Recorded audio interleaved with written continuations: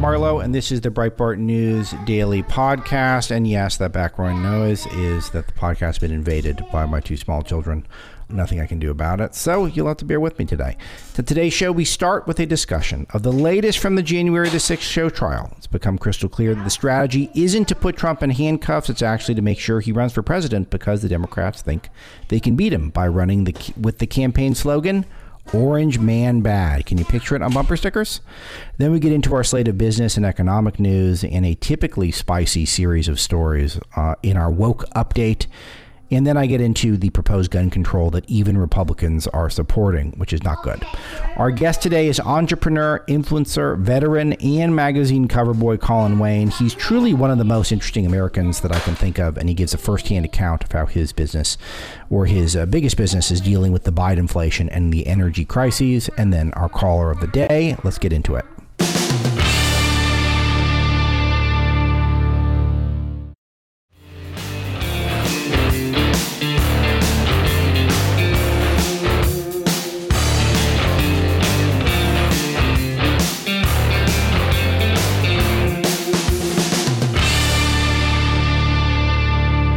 Start with the January the 6th committee hearings, which had their second day yesterday.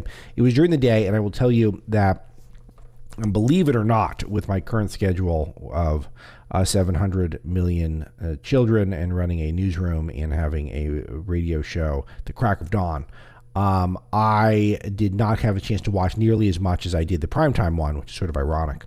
So the primetime one will have a lot higher ratings, and even though this one yesterday was during the work day, I didn't get to watch as much, so I don't have quite as comprehensive of an analysis. But I have to say, I was very pleasantly surprised that I got a lot of good feedback on our show Friday, which is also the Breitbart News Daily podcast, where I spent 20 minutes breaking down the first Friday, the first hearing, which is in primetime.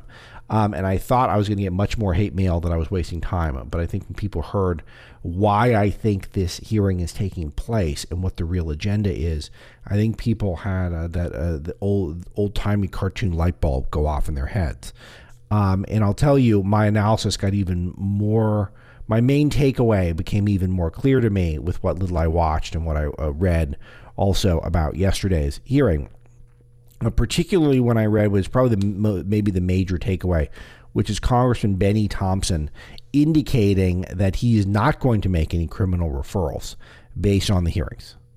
So this is the guy who's in charge. He says it's up to the DOJ to decide whether or not to pursue criminal prosecutions, and even people like Bill Barr, people who are watching the hearings, Trump Attorney General, who has certainly not been helpful to Trump during these hearings, has made clear that he doesn't think he sees any crimes that are going on. Liz Cheney, who is just on the absolute rampage, says she doesn't know. Maybe there will be criminal referrals, but she does seem like she's on just she's on the absolute warpath right now. And I will mention a couple other examples of that, but she's now actually turned the January 6th committee on a top aide to her primary opponent in Wyoming. So she's obviously using whichever power she can. She's flexing whatever she can while she can, and before she's voted out in November, which will be inevitable. But then we'll see where she goes from there. I know a lot of people would like to see her cause problems for Republicans in other ways, and I'm guessing she'll be inclined to do it at some point. But the major takeaway is that, as far as we know, the point of this is not to put anyone in jail, not to get anyone in handcuffs, not to get anyone in orange jumpsuits. And so I thought, so why are we doing this again? Trump's been impeached twice. Trump lost the election. And Trump is generally seems to be much more wrapped up in what happened in 2020 and January of 2021, and less about what's happening in America in 2022 and 2024. So the Democrats should be pretty happy with where things are at right now with regards to Trump. But no, not good enough. They need to continue to remind him that Orange Man bad. And that does appear to be the main point of these hearings, is to remind people exactly that Orange Man is bad. Now, why would they be doing that? And I'll have you know, I'm not the only one with that exact take Jonathan Turley, who's generally pretty good, who's a top legal analyst and not a person of the right. He's a constitutional scholar, but though he is not a leftist, so he does show up on Fox from time to time. But he's not a person of the right. He just simply, he's anti-left. But he thinks that the Democrats are trying to convict Trump of being a terrible person. I think his writers could work on that one because they're trying to convict the orange man of being bad. That's what they're trying to do. That is what they're trying to do. So why are they trying to do that? And I was thinking, are they trying to take out Trump so Trump doesn't run in 2024? That's not it. It's the opposite. They're actually trying to goad Trump to run in 2024 because they know he's going to be the easiest person to beat in the general. Now, I'm not telling you guys to not vote for Trump in a primary or anything like that. In fact, if Trump decides to run in a primary, there seems to be almost no chance of stopping him. I'm acknowledging that flat out. But I am telling you that if they're going to say they don't want Trump in jail, then what do they think Trump is going to do if he's not in jail based on this? What do you think Trump supporters are going to feel after they've watched him become the victim, and he is the victim yet again of another political witch hunt? They're going to hope that he runs and that he wins and he kicks some butt. And he might well kick butt because look at how the country's going. So that continues to be my position, and even more so when I learned that the point is not to get Trump in handcuffs. When the guy who's in charge of the committee says flat out, we don't want Trump in handcuffs, which I took to mean we want Trump to run for president of the United States again, win his primary, and then be the most vulnerable imaginable so that the Democrats can run against Trump because they have nothing to run on. They have no accomplishments to run on. Though the Republicans did give them a little bit of a boost with passing some basic gun controls, which we can get into in a little bit. But it is, for the most part, they don't have, what are they going to run on? The Afghanistan pullout that led to the Americans dying and getting stranded, and then the inadvertent droning of children. Are they going to run on that? No. Are they going to run on the economy, which the data keeps getting worse, which I will read the latest in a little bit in the opening of the show? Are they going to run on passing accomplishments like Build Back Better, which has not been passed? They have nothing to run on. They didn't unify the country. They didn't get the economy roaring back. They didn't stop the virus. They have nothing to run on. So their dream is to run against Orange Man Bad, or the bad Orange Man. That's why they're doing this. To remind everyone that America would be regressing. And in a way we would, even if Trump is the best candidate, and maybe you think he is. Maybe I'll think he is by the end. The primary isn't even happening if there is one. But it is a step backwards towards thinking about 2020. That's the way they're framing it, and towards an era where this stuff is nonstop. It also is going to have an ancillary effect of reminding people who would join the Trump administration who are competent that you're going to get dragged into this stuff, and you're going to spend a lot of your time debating nonsense, which is a bullying tactic, I think, and is entirely unfair, and I would have thought that is beneath this country, but it's not beneath this country anymore. This is how this country behaves in general. Other crucial takeaways. An intoxicated Rudy Giuliani wanted Trump to declare victory on election night. I had someone text me when they saw this headline. They texted me, Rudy Giuliani was drunk on election night, ... Same. Meaning I was drunk too. To which I replied to that person, yeah, but you weren't supposed to be in charge of the election integrity efforts on behalf of the President of the United States that night. So not exactly an apples to apples comparison. I mean, you guys know I've been entirely unimpressed with Rudy Giuliani ever since he joined Trump's team, whenever that was. And this does not surprise me at all that this is the case. And I'm just noting that. I'm not noting that he's not wrapped up in a witch hunt, which he is.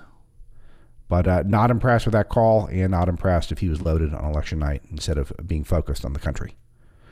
Trump raised $250 million off of the election Stop the Steal claims. And that it's still a mystery where that money went. This is something that I have noted on the broadcast in the past. And I would like to see better accounting of this. I think this would be beneficial to Trump with his supporters. Because so many of you in this audience, I'm sure, donated to this effort.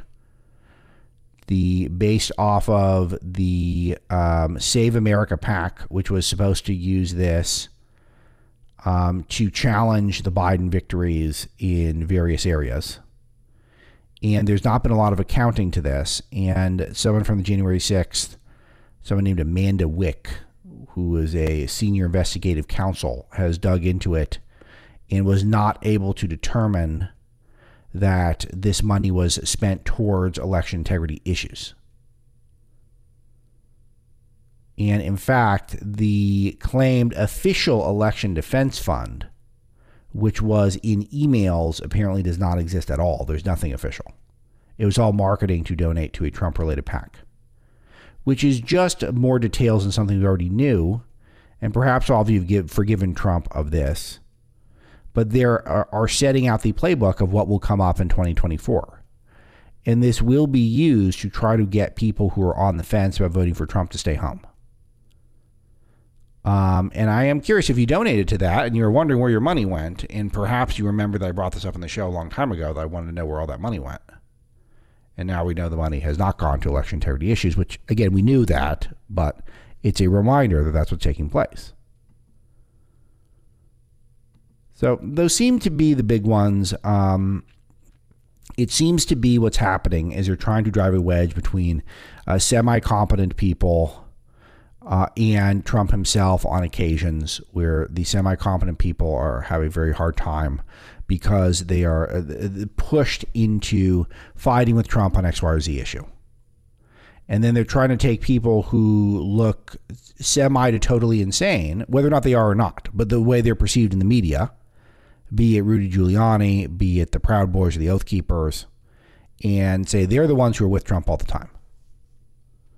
So that's the tactic. Now, you can accept it or not, but they're doing this, and they're doing this with a purpose. And that purpose is not to get Trump in handcuffs, but is to make sure that Trump runs and wins a primary and then is someone who they have at least a small chance of beating in 2024.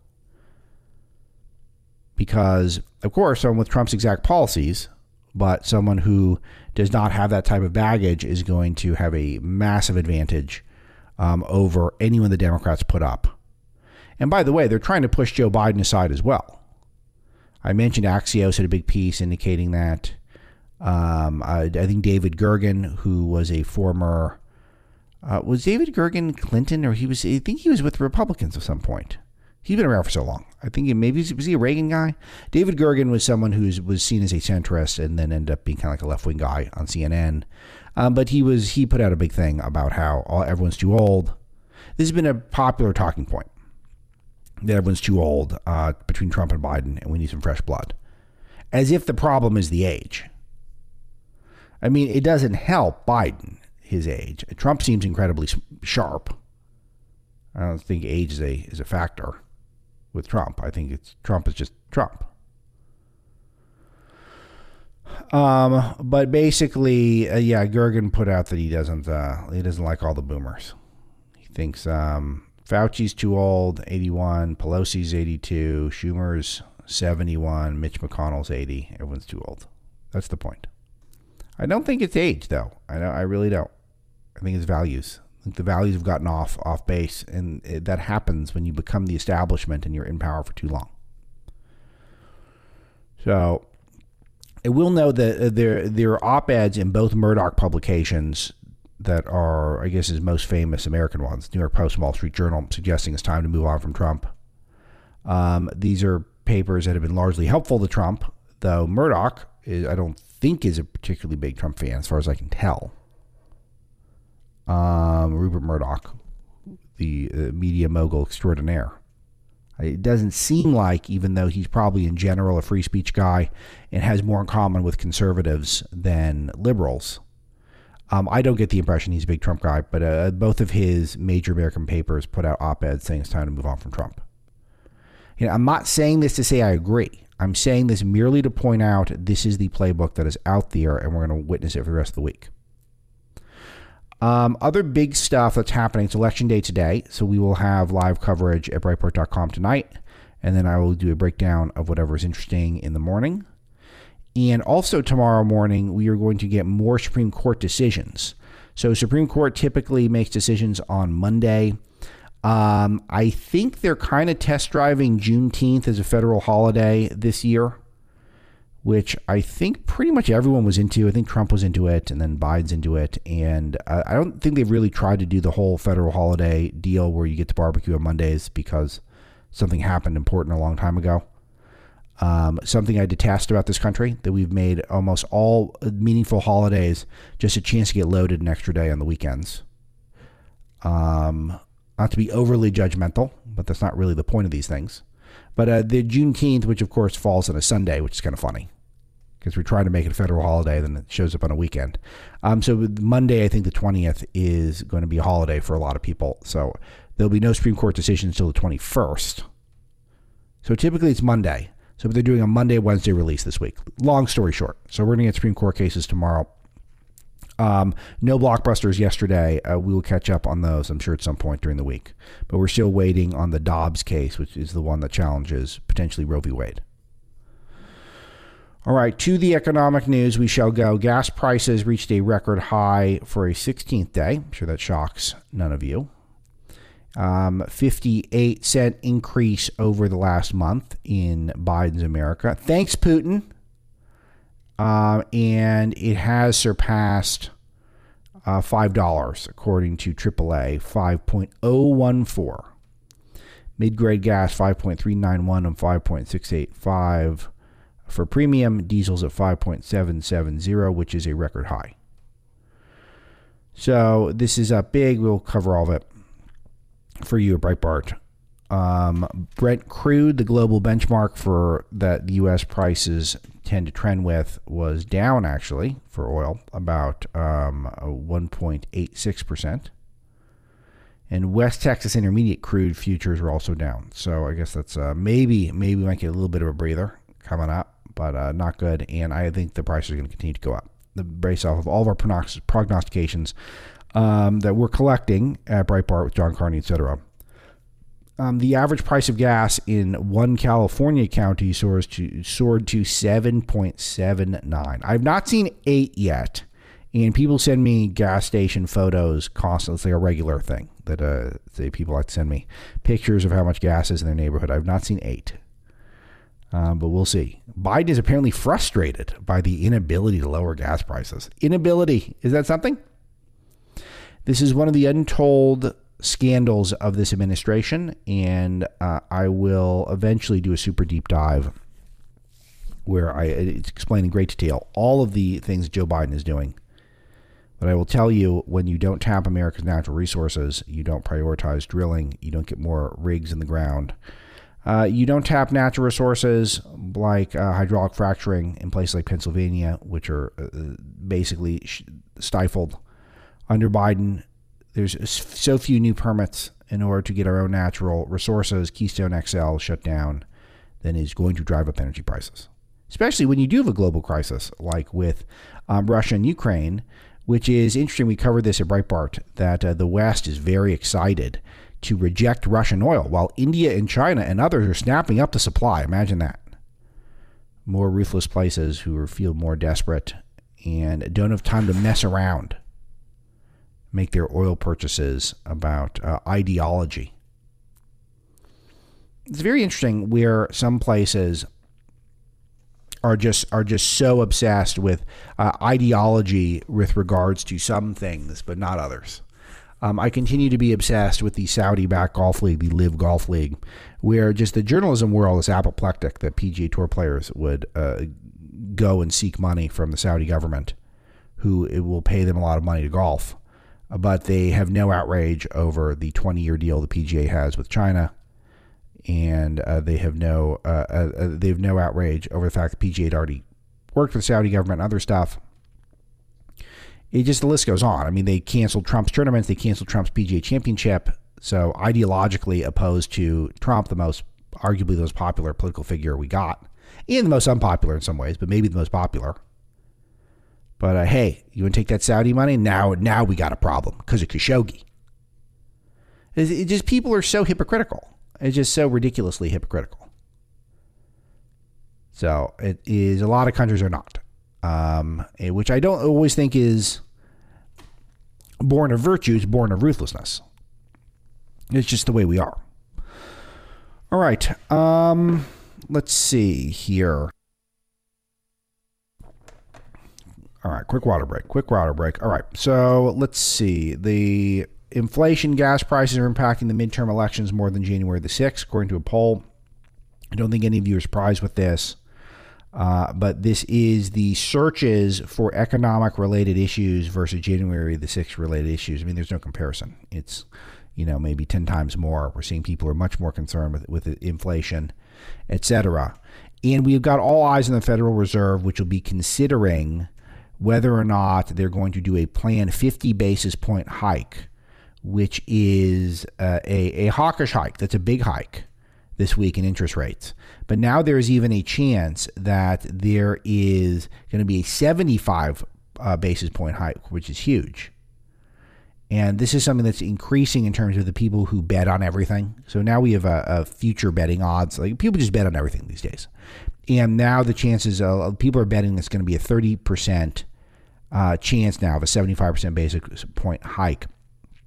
And one top a global analyst has predicted a 100 basis point hike in order to surprise the market, and would also be perhaps good PR. The Fed is not behind the curve on this complex issue. So Americans have gotten gloomier and gloomier. The data is unbelievable. We have all the data. I won't read anymore, but it's in our Breitbart News, our Breitbart Business Digest that I write with John Carney. John Carney does most of the work, but we confer on it every day. And it is an important newsletter, I think, to get caught up on everything economic day to day.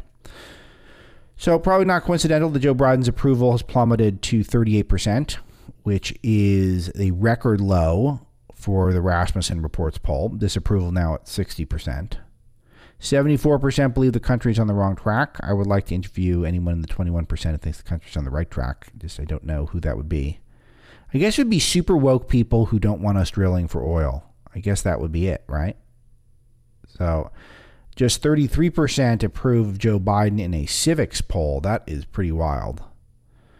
Which is the I think Quinnipiac does that. Is that how it goes? I think so. Yeah, Quinnipiac puts together the civics poll.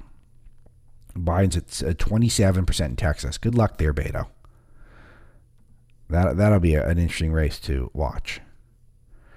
One economist who appeared on CBS over the weekend, chief economic advisor for Allianz, Mohammed El-Arian, has warned that inflation could reach 9%. Nice. So what is America really working on right now, considering all of these bad things? Well, more woke stuff. NPR is now referring to women as people who menstruate. And the context, the tampon shortage that's going on. I love the tweet here. This is so epic. Again, I would love to track down the person who wrote this tweet, and I would love to interview them on the show. Here is the tweet from NPR. Tampons, a necessity for many. Wow, thank you for that observation, NPR. Incredible. Tampons, a necessity for many, are becoming harder and harder to find. People who menstruate are saying it's hard to find tampons or store shelves across the U.S. right now as supply chain upsets reach the feminine care aisle. This is one of the most unbelievable, just to analyze this tweet. Tampons a necessity for many, obvious. Becoming hard to find. People who menstruate, which is now replaced women. So you don't say women. So our government now does not refer to women. We refer to people who menstruate, implying men can menstruate. Which means being a woman is meaningless. There's nothing to, if this is true, if you cannot define, at least admit people who have a menstrual period are women, then being a woman means nothing anymore, according to the U.S. government, which runs NPR. And saying it's harder and harder to find tampons on the store shelves across the U.S. right now. They just wrote it's harder to find. So, and then the next sentence, it's hard to find them. Wow. This is a great writer. And why the supply chain crisis has hit the feminine care aisle. Amazing. Who's responsible for this? I'll tell you, I got a feeling it's some of the same people who have changed the definition of people who menstruate from women to simply people who menstruate. That's just me. Nice. Biden's budget, as you recall, removed the word mother and referred to birthing people. So men can also give birth. Just know that. Just know that. The male uterus is a powerful thing. Ladies, gentlemen, and birthing peoples, and people who menstruate. Nancy Pelosi was on RuPaul's Drag Race. Your freedom of expression of yourself in drag is what America is all about. See, this is the thing that is interesting to me, that if drag culture, which is supposed to be very counterculture, it's supposed to be a real two middle fingers to the sky and to society. And I didn't even get the impression RuPaul was a lefty until recently. I think RuPaul might have gotten broken by Trump. But I had heard through the grapevine RuPaul was not of that political persuasion. When you have the 82-year-old ultimate establishmentarian Speaker of the House on your drag show, first of all, I guess it's a sign that you won culturally, which there's a strong case to be made that the woke crowd's already won. It's game over. And this would be an example of that. But I mean, what is less counterculture than Nancy Pelosi? She's the least countercultural individual on the planet, aside from maybe Joe Biden. Yeah, I guess it must be the declaring victory thing. Fox News has promoted a transgender child in an LGBTQ plus Pride Month special. Fox News promoted a story of a trans child who switched genders at 5 years old as part of the network's LGBTQ plus Pride Month. Very ironic, considering people want to raise, Second Amendment rates. I mean, Second Amendment age, where you can, where your gun rights kick in. But we can decide, even though you're biologically a boy, that, hey, I'm really a girl when you're 5. We're supposed to just all golf clap and provide hormone replacement therapy. It's so insane, and Fox is in on it now. So a big celebration over on Fox for this.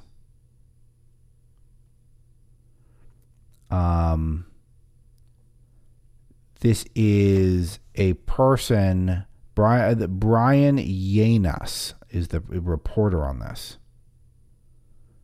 And I don't even need to give the name of this person who's now a teenager, but they were described as now living authentically and true to himself. The trans obsession, indoctrination in our schools, maybe this will be what takes them down, which the schools are such a disgrace. They need such an upgrade, an update. Maybe this will be what does it, because it's just how could you tune into this stuff? How could you send your kids and risk that this could happen to them? That is where I don't totally get. One of the most popular stories at Breitbart News yesterday was Christina Aguilera, who, aging pop star, donned a bejeweled plastic penis and mind masturbating at an all-ages LA Pride performance. The image is unbelievable. We have it at Breitbart.com. You can look at it. At one point, another woman grabs her fake penis. Obviously a desperate ploy to get covered. We're happy to oblige her. This is going to be, I guess, the new model for aging pop stars. Madonna's done this a fair bit, which is disappointing. Because Madonna at her best, I think, was pretty much peak pop visionary. And then now this is the model. It's just be as gross as possible. Be as disgusting as possible. Be as hypersexualized. And try to be edgy. But remember, sexiness is out now. Sexiness is out. And, you used to sometimes look to pop culture for sexiness. That's not in right now. What's in now is degradation, debasement of people, and vulgarities. Which they can be fun if well-timed, but this is not fun. This is just trying to create a chaotic world for young people to grow up in. You got to be pretty diligent on this stuff. it would almost be funny if you didn't know what was behind it, but what is behind it is all so dark. So I wish I had more good news on this front, but I do not. Disney has a lesbian kiss in their new Buzz Lightyear show. If I was making up these headlines, some of you would think these are jokes, but they're real. Pixar animated feature Lightyear has a lesbian kiss in it. It's something I throw the Toy Story movies on in my house sometimes, and they're good. They're really good. Like, why is Disney doing this? And their stock is just tanking absolutely through the floor, and they won't stop. They won't stop. It's now at $95. It has not been under $100 in, it was for one brief moment in 2020, but that's it over the last 5 years. It was just for about 5 minutes, and then it was back up over it. So less than a month in 2020. And other than that, at the height of the pandemic, or at the height of the lockdown, stock sell off. And that's it over the last 5 years. And then now it's under $100. Why is this? It's less than 50% of its peak from just a year ago. Because they keep putting lesbian kisses in as a sucker punches in our movies for kids, our kids' movies. Sports Illustrated has accused a praying high school football coach of eroding a bedrock of American democracy. That is something else, because he likes to pray during the game, and a bedrock of American democracy is not having a prayer during a game. We're a Judeo-Christian country, Sports Illustrated. Which a conglomerate owns Sports Illustrated? I'm sure a really good one.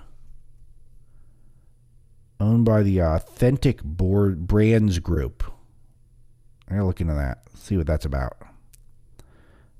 Does not understand this country.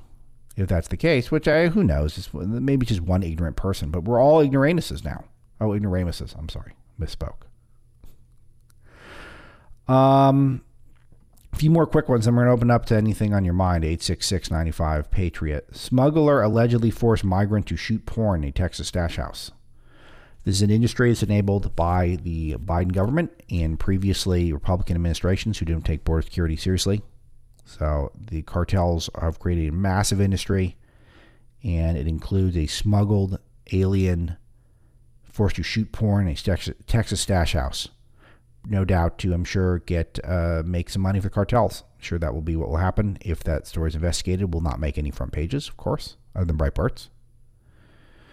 Karine Jean-Pierre, the overly impressive White House press secretary, says that she doesn't have anything new for the press pool on the baby formula shortage.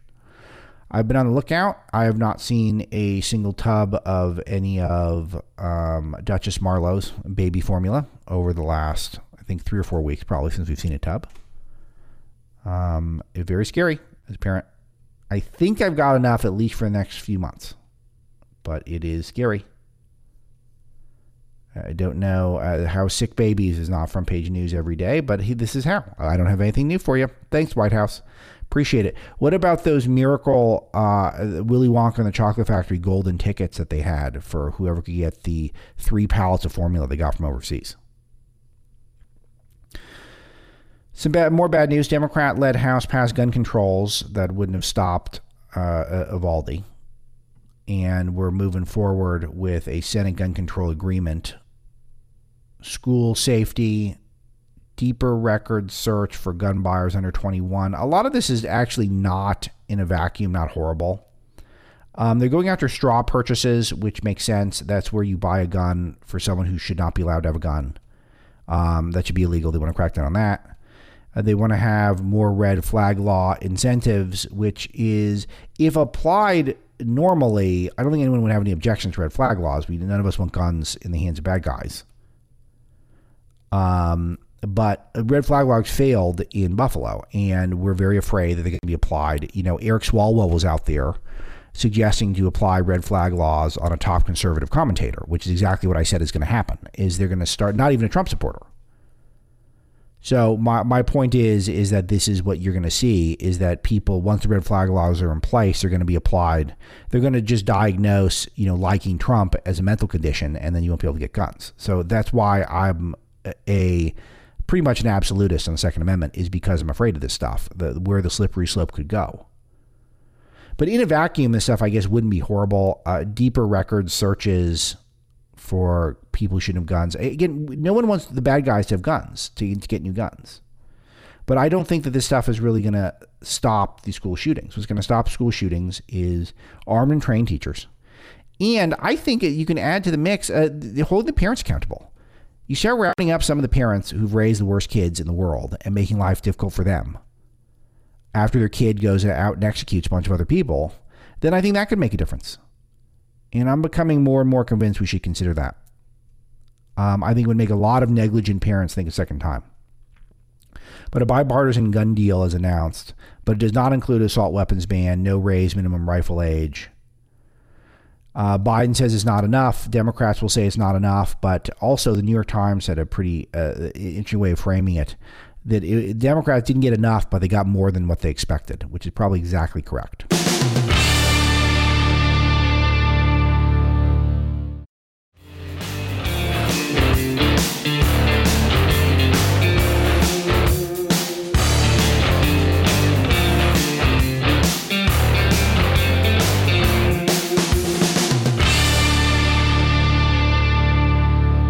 All right, Colin Wayne has an amazing story. Nearly killed in Afghanistan and then went on to become a steel magnate and a social media influencer and all-around interesting and cool guy trying to use his celebrity and success for a good goal. And we get into a lot in the discussion of his take on what's really affecting the economy and what we can do about it. Let's roll it. Colin, let me ask you, I want to ask you about Flag Day, a few other topics, but steel industry, you guys have got to be getting hit pretty hard with some of the energy crisis that we're going through. It just must cost a fortune to move the steel around the country, and as gas soars, how hard is everything? How is your business getting hit right now? And Alex, thank you for having me again. It's an honor to be here to I guess, bluntly answer the question. The steel industry is hit extremely hard, especially thin gauge steel. So we use 16 gauge through 20 gauge mild cold rolled temper pass steel, and it's domestic, so it's made at Nucor, one of the largest steel mills in America. And there's a lot of companies that outsource just because of the amount of cost savings that could take place. But we take pride of our products being sourced domestic and made right here. One of the bigger challenges that we have is even finding thin gauge steel in general. So for instance, like we're having to source truckloads, coils. We buy millions of pounds for context.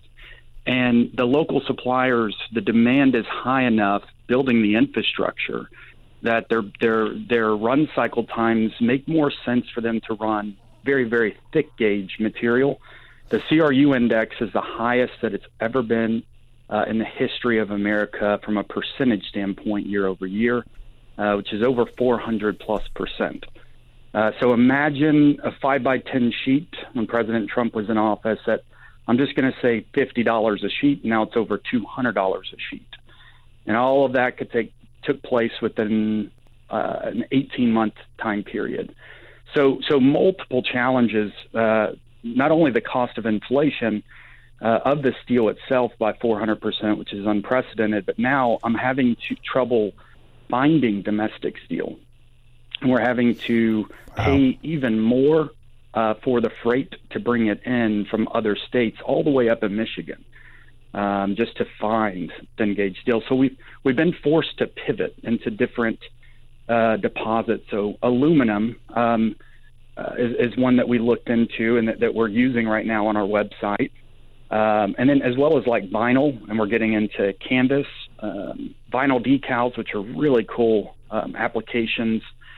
And so we're kind of being forced into being comfortable in an uncomfortable area, and that's where growth comes from. But it's between that and giving up, and I'm not going to give up. I'm a fighter.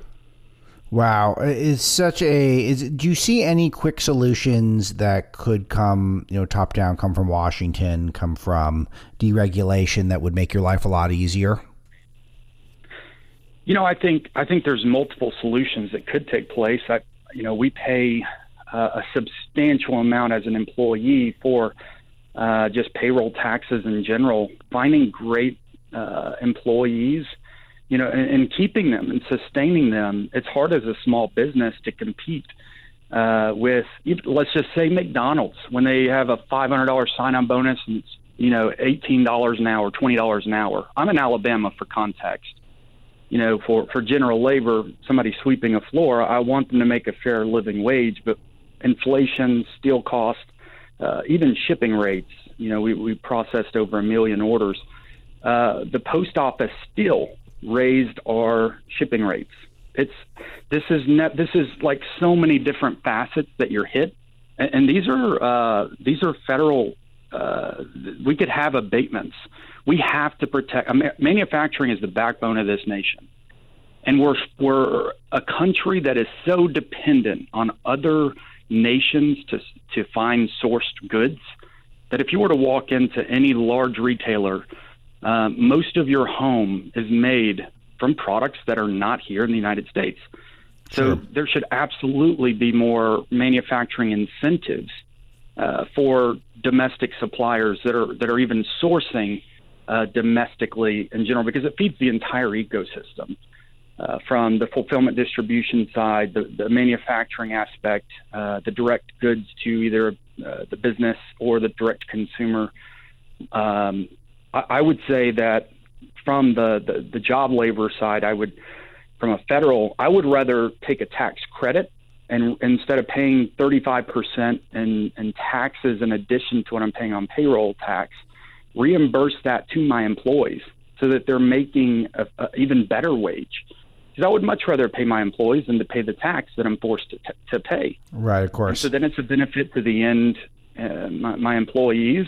It feeds the ecosystem from, I guess you could call it a stimulus bump, but then you're not taking away anything. Maybe they'll have to source funding for goldfish in China somewhere else on R&D.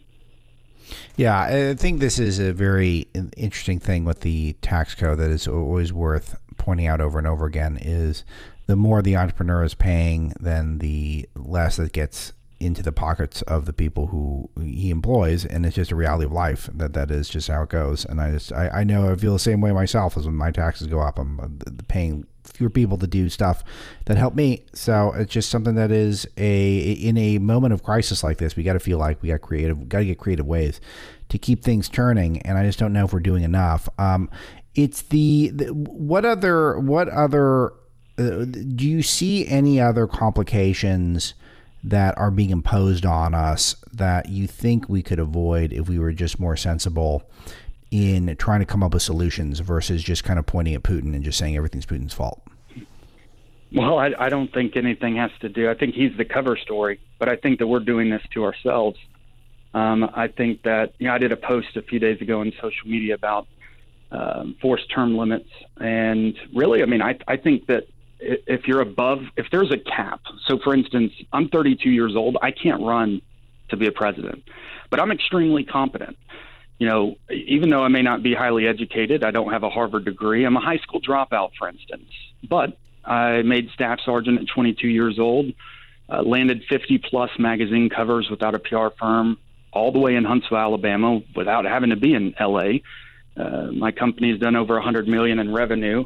I can't run for president, but my competent level to run an organization is much higher than what's in office currently. There should be an age cap. If there's an age cap for minimums, there should be an age cap for maximums. And I would say let's just put a threshold number on it. I'm going to say 70 years old and a 2-term limit. That's it. And I don't care because you could always have on the left side or the right side, that's a fair mark. Because you could always have, this person's competent. Well, no, he's not. He's not competent. He's not all there. But a doctor that's on salary is going to do what's told. What's interesting is that we've got a country that was seen, at least, or maybe still is, as the cool place to live and the most desirable place in the world to be. It still seems like that. And yet we're run by people who are incredibly old. I mean, it's just, I'm not saying, I don't want to bring too much ageism into this because I think it's values more than age, but it is just unbelievable if you look at the cast of characters who are guiding this country right now. It is the elephant in the room that they are aging and they are not with the program, and I don't think they can relate to a lot of what normal Americans are going through. And that's the problem with establishments. If people get in, they don't ever, there's no churn, then we could get a situation like where we're in now, where just all these people cannot relate to the problems that are facing so many of us. Amen. That's it. 100%. You hit the nail on the head, Alex. I think that's exactly the challenges that we're currently facing. The world's changing rapidly, and if the people in office aren't, and they keep aging, and they don't know how to use an iPhone properly, then, it's that much more challenging for a general public to even understand or comprehend. I think instead of like hiring, I don't think there should ever be career politicians, but I think that, we need to get back to hiring teachers and public servants in general, no matter what capacity. That's what America is. It's serving those through selfless service acts and not a what's in it for me mentality. So your teachers, your law enforcement, your military, like these are the guys that should be in office because they're 100% relatable, and they understand what's currently happening to most Americans on the lower or middle class. We need more of that. Colin, I want to get into some of your work you're doing on Flag Day and for veterans, but I got a couple more economy stories because I do like to talk to people who are living some of the stuff that I'm reporting on every day. We've got small business expectations for the near future at a 48-year low. Why do you think they've gotten that gloomy? I mean, that's real bad. It is. It's stagflation at its worst. I mean, I believe that it's going to get worse decades to come because of how we're actually touching the youth currently. So taking God out of the schools. There's so many different facets of it, but it's a consumer market from a behavior standpoint. I know home goods, it's down 24% on Q1. I haven't looked at Q2 data yet, but it's a substantial difference through this affiliate group that we work with, 240,000 different billions of website views through this group, and seeing a substantial drop within the home goods industry, which is connected back to, the end consumer. Merchants do not have the disposable income that's needed because everything else is going up. Cost of gas, now you're at $9, $7 a gallon, and it just never ends. Everything else is up, rent, and everything across the board. Next, let me ask you about: do you think that steel tariffs should be lifted? I think absolutely. I think that lifted. No, what President Trump put in place was probably one of the best things that could ever happen. It forces companies that are outsourcing to pay it more of a premium so that it can be competitive within the United States. We saw when President Trump put that in office back in 2017, our costs went up on steel. But about 3 quarters later, it ended up being the lowest it ever was in the history of my company. So I think that there should be more tariffs that are in place and making it even more challenging to outsource. Give me what you think is how inflation is affecting your business. Have you had to raise prices? And if so, how are consumers reacting? We've for transparency, I haven't paid myself in over 18 months, and I'm fine with that. It's been a challenge, just like most business owners. We're hit not only with the inflation side, but your entire attribution of tracking models, Apple, Google, Facebook. It's going to get worse, and it's going to get extremely more challenging for business owners that are selling products direct to consumer online. We have had to raise prices to some degree, but we want to be fair market. One of our big market acquisition strategies is it's something that I live by, and that's people over profit. And that's partnering with nonprofits, humanitarians, and philanthropy givebacks. So that's one way for us to acquire customers, by simply giving something away for free, and then also donating directly to that nonprofit. So we're able to acquire new customers at, call it a break even, or we're really lose money on the front end, but we're not paying Facebook a premium or some other big tech company. And so, doing things like this, that's a little against the grain, outside of the box, is a way that we're able to continue to sustain. We just partnered with Dolph Lundgren with Memorial Day, and that was our third annual Memorial Day Give Back, and we were able to donate over $500,000 this year to honor our nation's military. And I believe just wholeheartedly, being a Christian, that when you give without that expectation, God's going to return it times 10. I live by it. I know that people are hit hard across the nation. And even from raising my cost, it's minimal. It's enough for us to continue to keep the lights on, because I don't want to make it more challenging with people on a fixed income. And that's our demographic, primarily. Women, we have over 1 million customers, primarily women, 40 to 65 plus, Christian conservative married homeowners. You think about that demographic, it's primarily retired teachers and nurses, and those that are pretty static income. And while inflation across the nation is 10 to 12, 15% higher, that variable in itself will stop people from making purchases. So, I am forced to raise costs, but it's not to put it back into my pocket. And that's where a lot of businesses, with executives that are drawing extremely high salaries while everybody else is suffering, shame on them. It should be people first. I believe. Colin Wayne's with me, Army veteran, founder and CEO of Red Line Steel, and you should miss his social media accounts, Colin Wayne 1 on Twitter and Instagram. I heard you just got out of Facebook jail. What happened?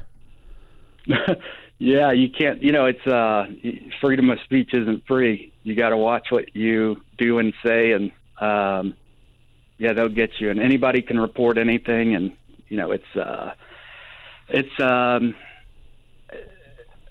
I don't know. It's a tech war. It's challenging because I need these platforms for direct-to-consumer marketing, but I can't stand them. And so it's a catch-22. Yeah. And the challenge is, like former President Trump launching Truth. I think there's a bigger problem that's going to take place, whether that's, he's going to have to build his own servers, because Amazon, Google, they're not going to allow that. And then internet, and then cell phones. There's going to be restrictions on top of restrictions that take place just to censor and keep control, if you will. I love what Elon's doing. It's disruptive.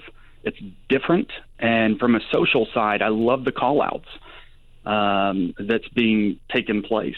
So I think we need more people like Elon Musk that's not afraid to step up and say, hey, this is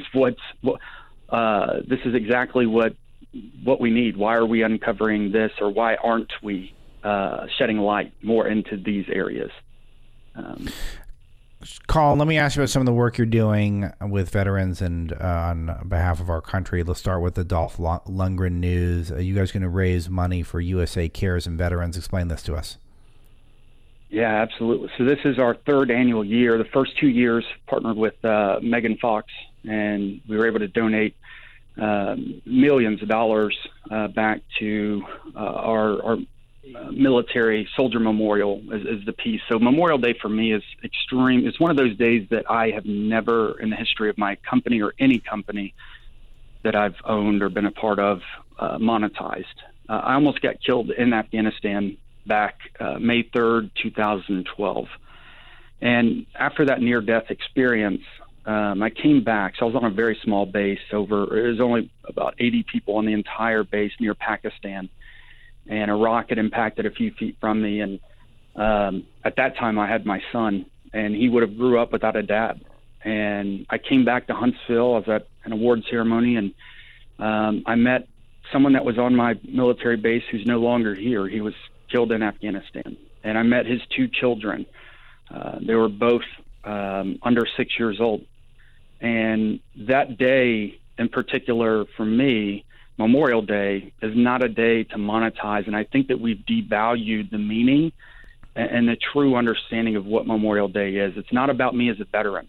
It's about those that aren't here. People like Captain Chip Ramsey, whose kids no longer are here. It's about honoring them and giving back. So this year we partnered with Dolph Lundgren, and we raised money for USA Cares, which is a nonprofit that provides financial support to those veterans and veteran family members who are on the verge of getting evicted. And so they're able to bridge that gap and help them find some type of ongoing. It's not a Band-Aid on a tourniquet. It's not just a free handout. They're happy to help, but they want to take it a step further and help these veterans find a sustainable income and jobs. So that was an honor to work with Dolph, and we've got some other exciting news in store. Colin, let me ask you about Flag Day, which is today. And what do you think is the meaning of Flag Day for people, and what is something that people in this audience can do to have a commemoration? Yeah, so if you go to redlinesteel.com, you can use code FLAG30 at checkout. You'll save 30% off. But Flag Day to me it's independence. This is freedom. This is everything that America should stand for and everything that I fought for. We've got beautiful flags, steel, canvas, aluminum. We've even got desk decor signs that are flags. Actually, President Trump purchased a flag from us at the White House when I went to Made in America Week. He sent me a letter. I'll email it over to you, Alex. It's really cool because he signs it, and it's on his White House letterhead, and he tells me thank you for the flag and that he loves it. But he bought a CONUS flag, and it says "God Bless America" in it, and that was a really special moment. I made him a flag, and he didn't want to buy it, or I'm sorry, I said that wrong. He did not want me to give it to him. He said, "Colin, when I leave the White House, I want to bring it with me." And so that was so touching to know that, I don't know the politician rules for gifting, but, he said that it would belong to the White House if it were a gift, and he didn't want it to be a gift. He wanted to take it with him. And so that was a really touching moment to know that, he truly supports small businesses and manufacturing, which is why he put on Made in America Week, which has not taken place under this administration at all. So that's unfortunate. But Flag Day to me is freedom, it's independence, and then just on a personal side, it's a really cool because President Trump purchased that flag, and I just wanted to gift it to him. Why do you think that Made in America is not being prioritized right now? It just feels like some political lip service to it would be helpful, because it's just, who disagrees that we would rather make stuff in America? This is just so unbelievable, especially because, to kind of bring the conversation back to the topic we touched on earlier, Biden's been in office 1,000 years. He doesn't want to encourage. I mean, he's been in office he doesn't like this country. Like, he doesn't care about this country. We're just all part of some sort of globalist, experiment at this point. I think so. I mean, honestly, he's talked about the economic reform on the global side, everything under one centralized unit. That's what they're wanting for. This entire, I don't want to say the C word, but everything is being brought to this nation based on for having a global reform. I think that it's disheartening as alumni with the last ever in-person event that President Trump put on before COVID hit, that there hasn't been one in the past to previous. And I don't see that this would happen. Next month in July will be a redemption chance. He could have blamed the past couple times on COVID, couldn't do it. We'll see what happens. We wrote him a letter last year, and there was really no statement in regards to it. I would think that they would want to honor domestic suppliers, though. If you really care about this nation, why wouldn't you? So that's a great point. Colin Wayne, really appreciate it, and we'll do this again. Colin Wayne 1 on Twitter and Instagram. Also check out his Facebook. He's out of jail, redlinesteel.com, and does a lot of great stuff for veterans. And go ahead and plug what you're doing with Dolph Lundgren again. Make sure people know where to find you.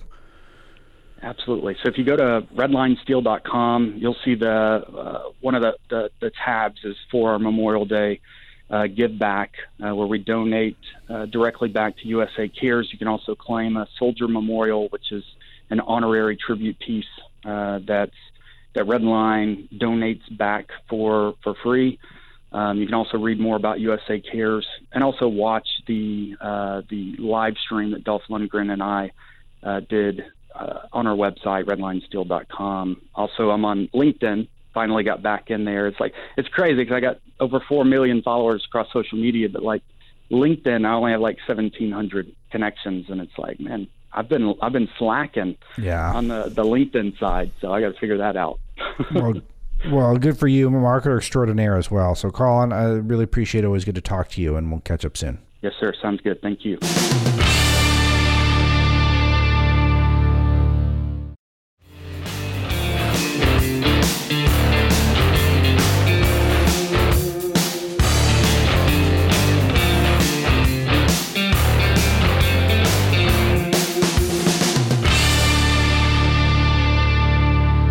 Our caller of today is Frank in Texas. We discussed something that I've been putting on the audience's radar on the live show on SiriusXM Patriot for a while, that I do think it's time to start holding some parents accountable when their kids, get guns and shoot up schools. I think that could be a better use of our time than discussing a lot of unrelated gun controls, which is what always happens during these moments of national peril. And I kind of escalated that a little bit in the opening of the show today, and caller Frank was one of several callers to respond to it. Let's hear what he has to say. Hey, Alex. So I have one quick point on the guy that called in about the parental responsibility.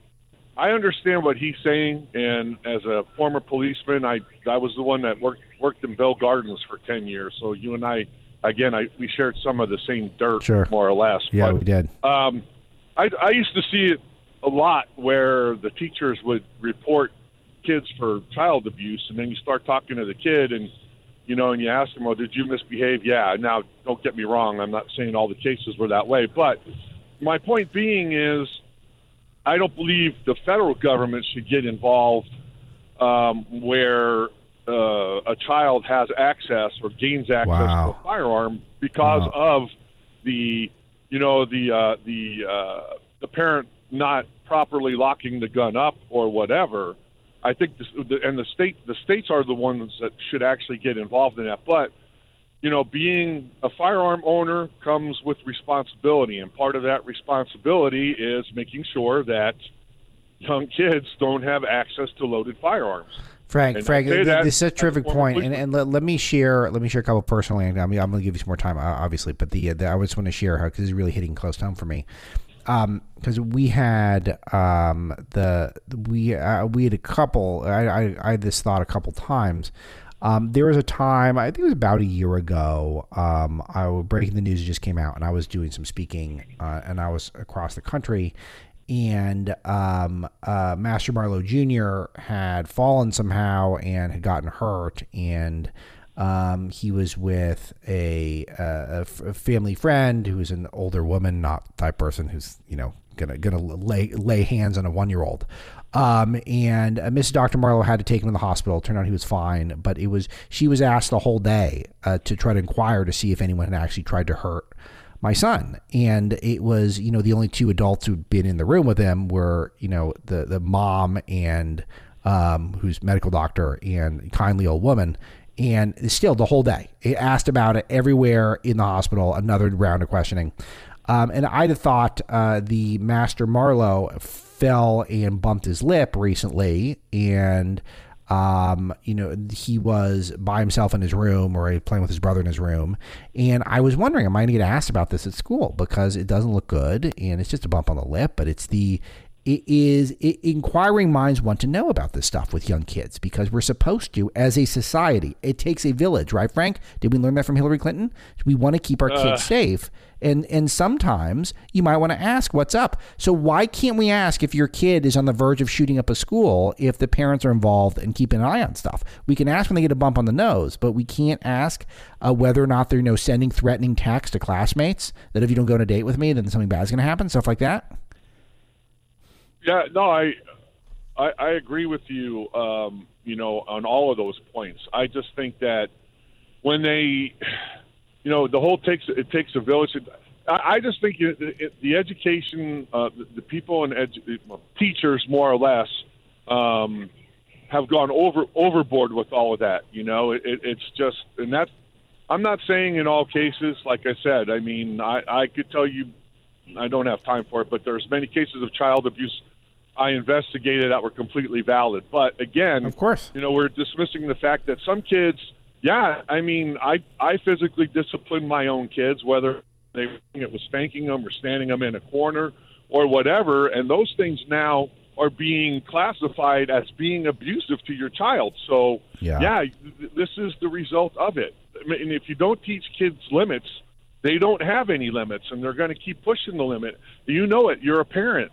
Kids push the limits all the time. They do. And at some point you have to be firm with them and say, no, you're not doing this, or there's consequences. Yeah, thanks, Frank. There's a point with a child where you do have an obligation as a parent that you have to be able to physically restrain a child from doing something bad. If he could harm himself or others, you have to be able to do that, even if that's just holding him while he calms down, or her, or she, he, she, zer, z, whatever your pronoun is. I mean, there is a point where that you are allowed to make sure your child doesn't physically hurt people. So that's what I'm saying. We need to, if we're really serious about this stuff, we're going to have some of these difficult conversations, but we're not really into that, are we? We don't really want a difficult conversation. What do we want? We want to pass gun controls or pass whatever legislation fits our previously held political worldview. That's it. That's what we like to do. That's why I want to push gun controls have nothing to do with the recent mass shootings, and we don't want to have any difficult conversations about whether or not it actually would be beneficial to do something that might conflict with your preconceived political notions. I got American parts.